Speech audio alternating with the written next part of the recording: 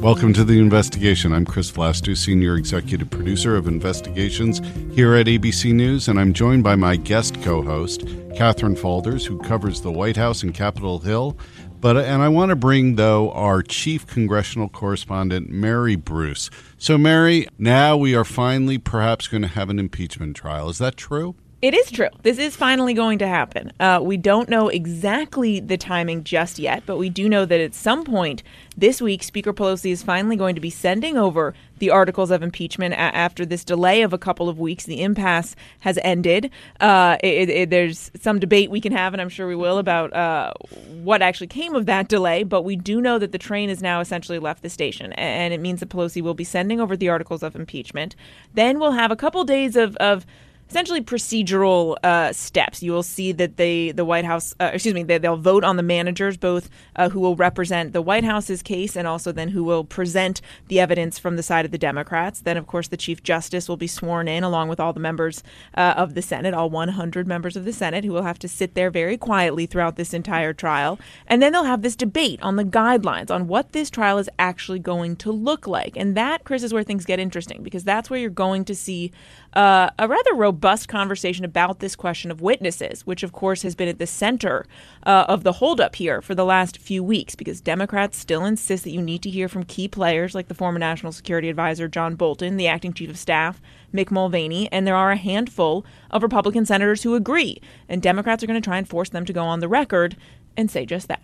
But do you think Nancy Pelosi's, let's go back to what you said in the beginning, do you think this, I don't know if it was political gamesmanship that Nancy Pelosi was doing by withholding the articles worked, or did it just make this whole thing seem political? Well, it is political, right? It is all political. Impeachment is by definition a political move, and this one is especially partisan and nasty.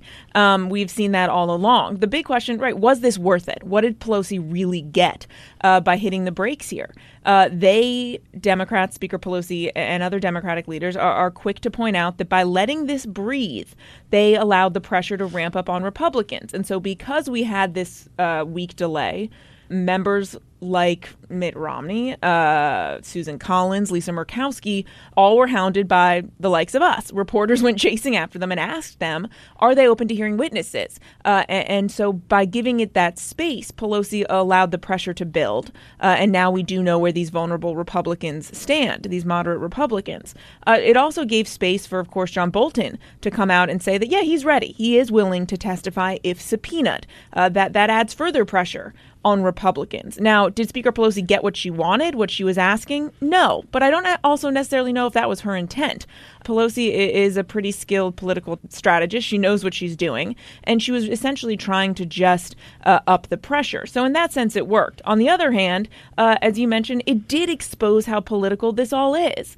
And privately, a lot of Democrats, some even publicly, said that, they kind of questioned Speaker Pelosi's strategy, and that's not something you often see on Capitol Hill. And speaking of witnesses, though, Mary, what you mentioned, what she did get, holding these articles that obviously sparked the witnesses debate. You have these people like Murkowski, Collins, Romney, who are forced to respond here, John Bolton coming out. How likely, though, is it that we will see witnesses in this trial? Probably unlikely, but there will be a lot of theatrics from Democrats, from House Democrats, who will want to haul not only Bolton in, but Mulvaney and others, no? Yeah, there's two things at play here, right? The actual practical question of whether they're going to get witnesses.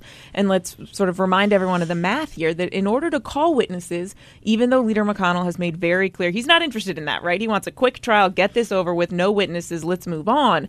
But if Democrats can muster the support of 51 senators, then they can call in witnesses. And we know that you have those several senators, those several Republicans who are on the record are saying they're interested in hearing from witnesses. As you well know from the other side of town, that also then means, well, will the White House say, hey, we want witnesses too? Will they start to say, we want to hear from the whistleblower, for instance? This could go both ways. We seem to be heading and using the Clinton model as the basis for this impeachment trial. But even in that model, they couldn't agree on having witnesses testify. And they were far more congenial to each other at that time and were trying to work together in a bipartisan way. So how are they going to get together on witnesses for this? It's a really good question. And the Clinton model really only goes so far, right? Because while Mitch McConnell, that's the model he's going after here. And what he means by that is that this goes in two phases, that you hear all the testimony, you hear all the evidence, and then you have a conversation. You decide, do we need to bring in witnesses? Do we need more information? The key difference, as Democrats are quick to point out and eager to point out, is that in the Clinton model, all of the witnesses had already been deposed. So here the difference is that you have a lot of these key players, these firsthand witnesses that no one has ever heard from. Now, Republicans are quick to point out, well, hey, Democrats, you could have heard from them if you just waited to let this process play out in the court. And Democrats have simply said, look, they don't have time for that. They wanted to move this along quickly because they feel the matter is of such urgency and that the courts would take too long. And of course, as you rightly point out, it was a different time, right? The two sides could actually come together and work some things out. It's really hard to see any even glimmers of that kind of bipartisanship on the Hill these days. So what you mentioned about, look, the Democrats are going to attempt to call these witnesses and then will likely hear a response from the White House. They're not just going to sit there, right? They're going to say, hey, look, okay, fine, motion to call Hunter Biden, the whistleblower, these names that we've heard from the president. But at the same time, as you well know, the White House has also said we're going to be deferential to Mitch McConnell. McConnell doesn't want witnesses. I'm curious about how that relationship plays out between the White House and McConnell, because one, on the question of witnesses, and then two, just on, I know we've been using the word decorum. We know this is a president who loves television, who likes to do unprecedented things in a way. So on that relationship specifically, how do you see that playing out throughout this trial? And this is something that you and I have been talking a lot about, because this is the first time that the White House will have a chance really to launch a fierce defense of the president. We know these are the kinds of things that the president likes to produce. But it will be interesting to watch the dynamic, and we'll be watching closely the dynamic between the president and the White House and Mitch McConnell, because McConnell does not want this to become a circus. Above all else, Mitch McConnell believes in the Senate as an institution. He wants a certain level of decorum. And the president, he's going to want some flamethrowers in there. He's going to want people to come in and really defend him. And you've been talking with them about who's going to be on their legal team. It will be interesting to see, especially when you have wall-to-wall cable coverage and everywhere else of this hearing or of this trial, whether the president is willing to go along with McConnell's vision of this, or whether the president says, we need to step it up a little bit. But do you think there'll really be wall-to-wall coverage? I mean, I know in the beginning, but everyone knows the end of the play, right? Everyone knows the way this vote's going to go. Do you think America is going to be transfixed? Look, that Watergate, this is not, right? We do know the outcome in the sense that it seems highly, highly likely that the president is going to be acquitted, but we don't know how we're going to get there. And yes, I think especially within the Beltway, we all, there's a healthy dose of cynicism going on here.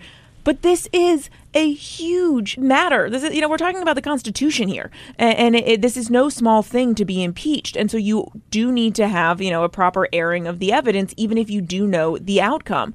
And yes, a lot of Americans, most Americans, based on our polling, has not been swayed, though, by what they've heard so far. That ups the pressure, certainly, on both sides to try and make their case even louder. But you raise a really good question, which a lot of people in Washington are asking, which is, what's the point? And Iowa caucus is, 3 weeks away? The timing here is terrible. It's terrible because the way that this is, if you look at the calendar anxiously every second, like all of us here in Washington are trying to figure out how this works, given the sort of procedural steps that have to happen this week, you're looking at really not having a trial start in earnest until next Tuesday after the MLK holiday on Monday. That gives you basically 2 weeks to try and pull this off before you hit the Iowa caucuses. And for those, I think, four senators who are running for president, they need to be in Washington. Chuck Schumer has made it very clear he expects them to be in their seats listening to this. And this isn't a normal proceeding. It's not like there are moments for these senators to shine, really. They have to sit there quietly. You're not allowed to talk. It's literally the only time senators have to keep their mouth shut. And they have to listen and decide, how they're going to rule essentially on the president's fate. It's tough for them because how do you make a calculus as a candidate, is your time better spent in Iowa, or is your time better spent doing essentially your day job? And look, there is one other person who's been in a similar situation before, John McCain, several campaign cycles ago, and there were days where there was an empty chair on the Senate floor. I know we don't like this question that much when people are asking us about it, but realistically, when we're looking at how this trial will play out, we know that the articles will be formally delivered by the House to the Senate sometime this week, perhaps later in the week. But then realistically, how long can we expect this trial to last? The State of the Union is also coming up, too. So yeah, just add that to the list. I know. Let's all look into our crystal balls here. Exactly. We know that the Republicans, well, at least Leader McConnell, wants a very quick trial. But we also know the Democrats, as much as they want witnesses, they are well aware that the Iowa caucuses are on the 3rd, that the State of the Union is on the 4th, that New Hampshire is the next week. So they also are up against a clock in many ways, too. But look, Democrats feel that they are fulfilling their constitutional responsibility and their duty here. They have spent a lot of time and energy going all in on impeachment. And I don't think they're going to just gloss over their request for witnesses and drop that at this point. So there are a lot of X factors, a lot of variables, and a lot of questions that, I'll be perfectly honest, we simply don't have answers to. Yeah, and not to mention Speaker Pelosi is still leaving it on the table, the witness argument about it. Not or that they out could draft more articles. Yeah, I mean, my goodness. I know. The merry-go-round continues. Well, we have a lot to look forward to and a lot of historical times ahead. So we will be coming back to you, Mary. Thank you for coming on. Thanks, Chris. We'll be right back.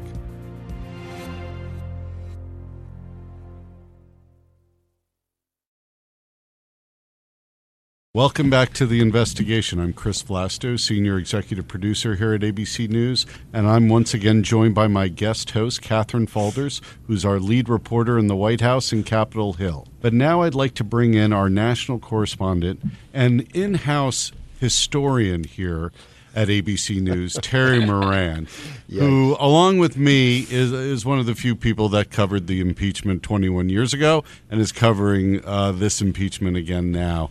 But before we get to it, and Terry, you have a lot of thoughts on this, I want you to hear what Nancy Pelosi said to George Stephanopoulos on Sunday. We have confidence in our case that it is impeachable, and this president is impeached for life, regardless of any gamesmanship on the part of Mitch McConnell. However, that could still come to bear. But we're confident in the impeachment, and we think that it is enough testimony to remove him from office. You know, what struck me in that quote is the word gamesmanship.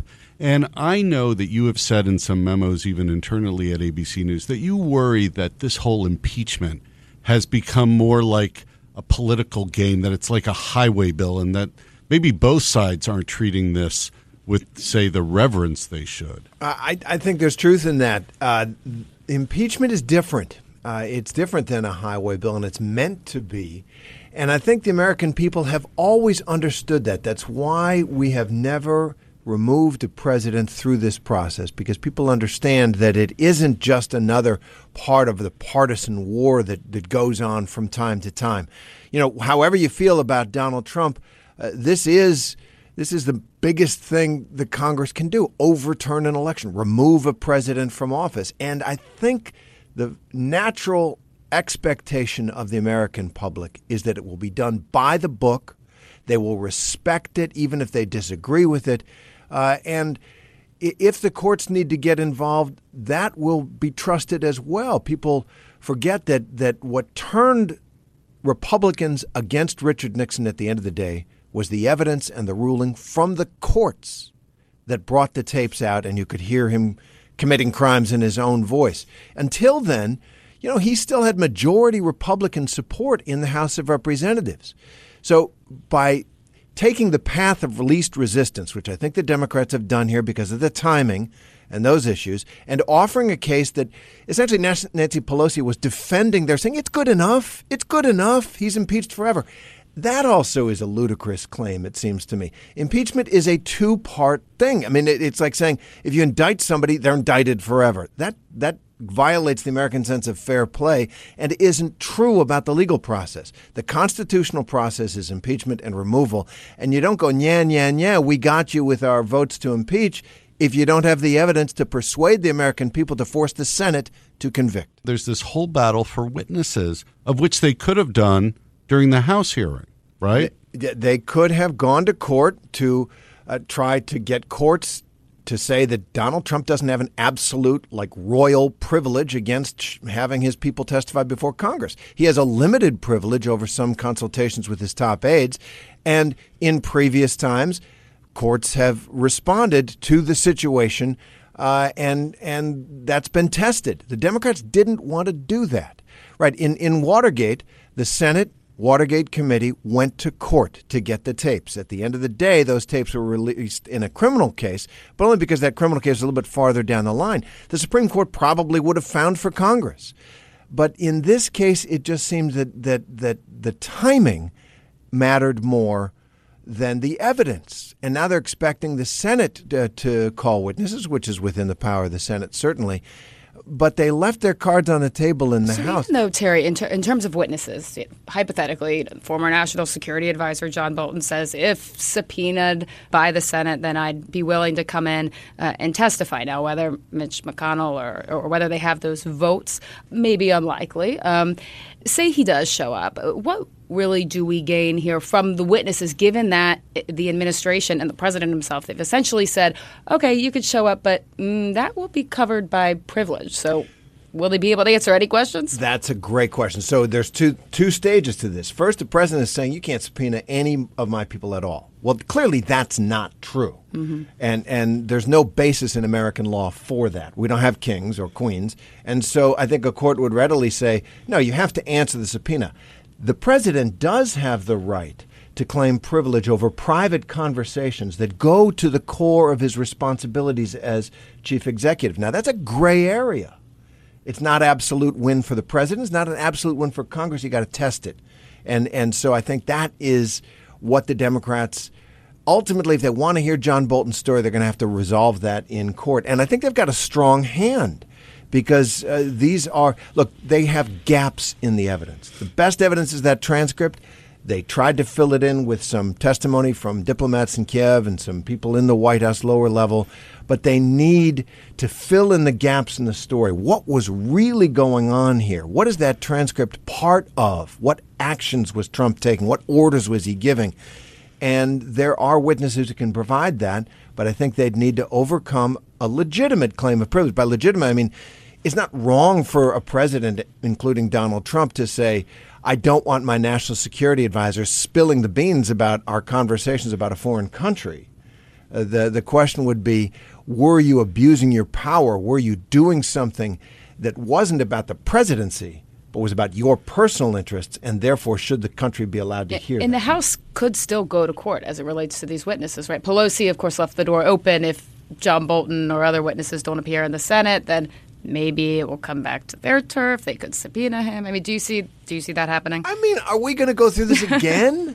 I mean, does anybody really think the public wants, now, wait, we're going to do it again because now we got Bolton. Or we're going to do it again because now we got McMulvaney. When that avenue was available to Democrats, I actually think the timing argument was probably not a good one. A court decision in the summer, as it happened in the summer of 1974 in the Watergate case, for what it's worth, that might help Democrats. But they wanted it all off the table. And the notion that the American public, those who support Trump, would never listen to evidence, I think, once again, the Nixon example shows that's wrong. Evidence came out and the public changed its mind, including Nixon supporters. But do you worry, Terry, on a big macro level about this country in the sense of even during the Clinton days? I mean, we also knew back then that Clinton wasn't going to be removed from office for a variety of reasons. His polling was so high and et cetera. But that now impeachment is losing what it was meant to do. I mean, even Nancy Pelosi admits it. It's like just putting a scarlet letter on everyone historically, so that for every president that comes in, if they do something, let's just impeach him so he has it in his first paragraph in his political obituary. that was the great concern of the founders, of the people who wrote the Constitution, Chris, as they established an executive office, an energetic presidency. That's really one of the main things they wanted to accomplish there, because the country was kind of falling apart among the 13 states. They wanted a strong president, and they wanted the safety valve of impeachment, so the president could be removed for high crimes and misdemeanors. But in that discussion, they said, we don't want to turn it into, every time maladministration. Every time they don't like something the president does, they impeach him. Because then, as was said in the Federalist Papers, then the president's just serving at the pleasure of the Senate, which would completely change the nature of our government. We'd have a parliamentary kind of government rather than the one we've had successfully for a couple hundred years. And there is that danger that if the impeachment is not a toy, it's not just another instrument or weapon in your partisan arsenal. It is a solemn constitutional process that does, in fact, overturn an election. And I think, as I've said, I think the public has a pretty good sense of it. And say, if Donald Trump wins in the next election, it kind of even says to everyone, wow, no one even cared, or not. That's a huge danger, isn't it? I mean, but I think people care about the evidence. I do not believe this notion that we are so different across partisan divides that strong evidence of high crime, misdemeanor, presidential misconduct, abuse of power in office, that amounts to a danger to the society, to the government, to the democracy, which is what impeachment is there for, would be ignored.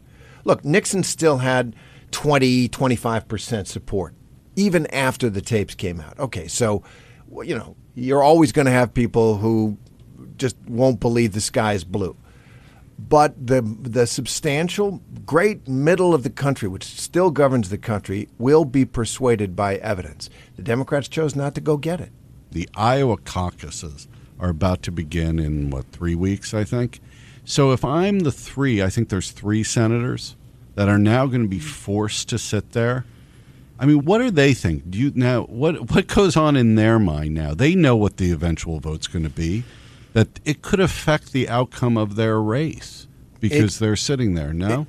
That would be one of the costs of proceeding with impeachment. But if it's serious enough, as Nancy Pelosi and as the Democrats on the campaign trail say, and you've taken an oath as a senator to discharge your duties first and foremost before you're running for some higher office, tough cookies.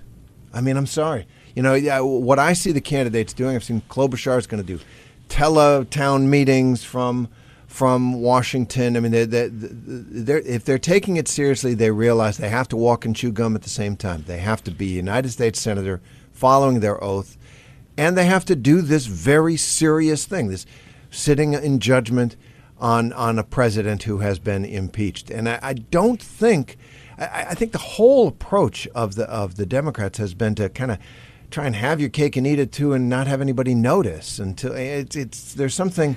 Impeachment's such a big thing; it should be done in a big way, and the schedule be damned. I mean, it seems to me, and I do think that the senators recognize they got to be there 6 days out of 7, and that's just the way it fell. And Terry, just another quick question on your other area of expertise, the Supreme Court, a character that we don't see often in the Senate. Chief Justice John Roberts, of course, is going to be entering a highly partisan Senate chamber. I know there's lots of discussion about his role, how involved he will be. Will he get involved? Can he get as involved as compelling witnesses? Probably not. He'll sit on the sidelines. So how should we expect his role to look like? And knowing him, in your mind, how will he approach it? Knowing Chief Justice John Roberts, he will follow precedent. And the precedent is Chief Justice William Rehnquist sitting in the trial of Bill Clinton, and Chief Justice Samuel Chase sitting in the trial of Andrew Johnson back in the 19th century. They did very little. They sat there essentially lending a kind of prestige to the moment, that all the branches of the government are there to decide this incredibly momentous issue. And the framers of the Constitution put the Chief Justice in that seat, not necessarily to run the trial. Certainly that's not the way Chief Justices have operated, but to send a signal to the senators themselves and to the country that this is as big as it gets. And that's what the Chief Justice is there for. Look, both Samuel Chase, who did actually make some substantive rulings, and William Rehnquist, who really just did, every time a question came up just about, he referred it to the Senate. You guys vote. This is your trial. I'm here to make sure things don't get completely out of line. He ruled on one objection, by the way, which is that the Senate was being called by the people who were arguing, the White House lawyers and the House lawyers, that the Senate that senators were jurors. And so you're all jurors. And Senator Tom Harkin of Iowa objected. First, everybody said, wait, can you do that? Can we do that? And Harkin said, that's not right. We are still servants of the people. We have bigger issues and broader issues to concern about the welfare of the country, what's for the good of the country, that jurors don't have to consider. And we're different. And Rehnquist looked at him and he said, the senator's objection is well taken. And Harkin turned to the senator next to him, Daniel Patrick Moynihan, and said, I just won my first Supreme Court case. But that's all that Rehnquist did. So I think we can expect Chief Justice John Roberts to try to stay out of the way. I think both sides are going to try and involve him, try to use the prestige of that office to get witnesses, to dismiss the case. I think he's going to have a harder time than Rehnquist or Chase staying out of it, but I think that's his goal. What else should we look for in this trial? How strong a case is it? If, in fact, Bolton does come before the Senate, if they manage to get the Senate to do this, what does he say? Does he say, Donald Trump turned to me and he said, no money for Ukraine until they get the Bidens? I think you would see public opinion turn. Sufficient to convict, I don't know. But certainly that would be the biggest thing. Absent that, I think we should look for a very short trial because it's pretty clear the Republicans want nothing to do with this. They have lined up behind President Trump, given the evidence at this point.